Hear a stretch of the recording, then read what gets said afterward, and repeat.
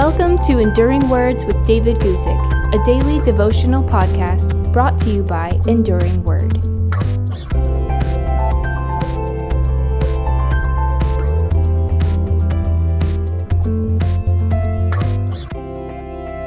On today's short devotional, we're going to talk about what it means to be raised with Jesus, reading from Colossians chapter 3, verse 1. This is what that verse says.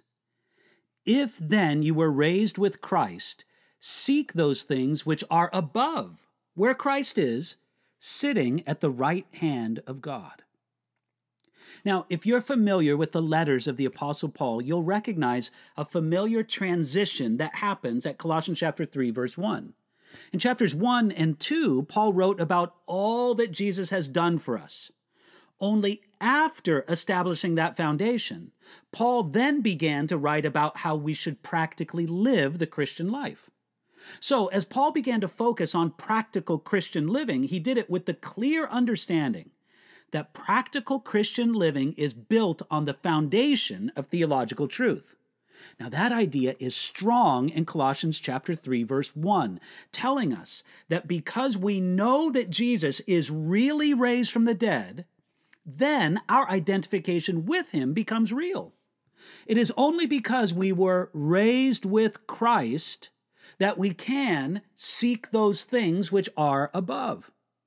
The idea of being raised with Christ was introduced to us back in Colossians chapter 2, verse 12, where Paul used baptism to illustrate this spiritual reality.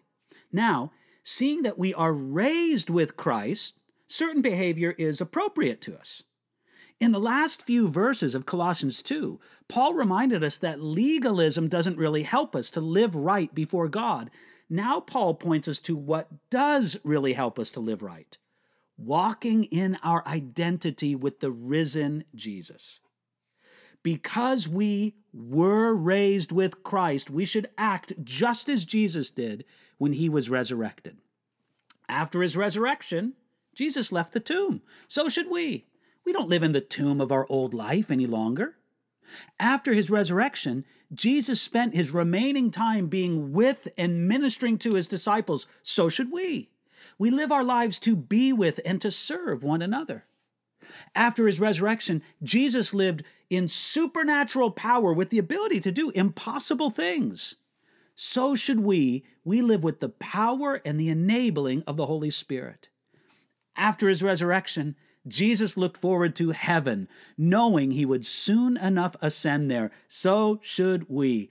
We always recognize that our true citizenship is in heaven. Now, to emphasize it even more, Paul added the phrase, sitting at the right hand of God.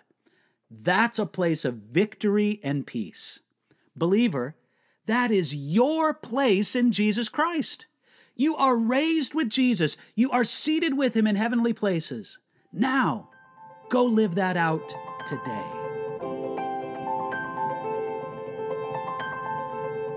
Thanks for listening to Enduring Words with David Guzik. For more information about David's ministry, visit enduringword.com.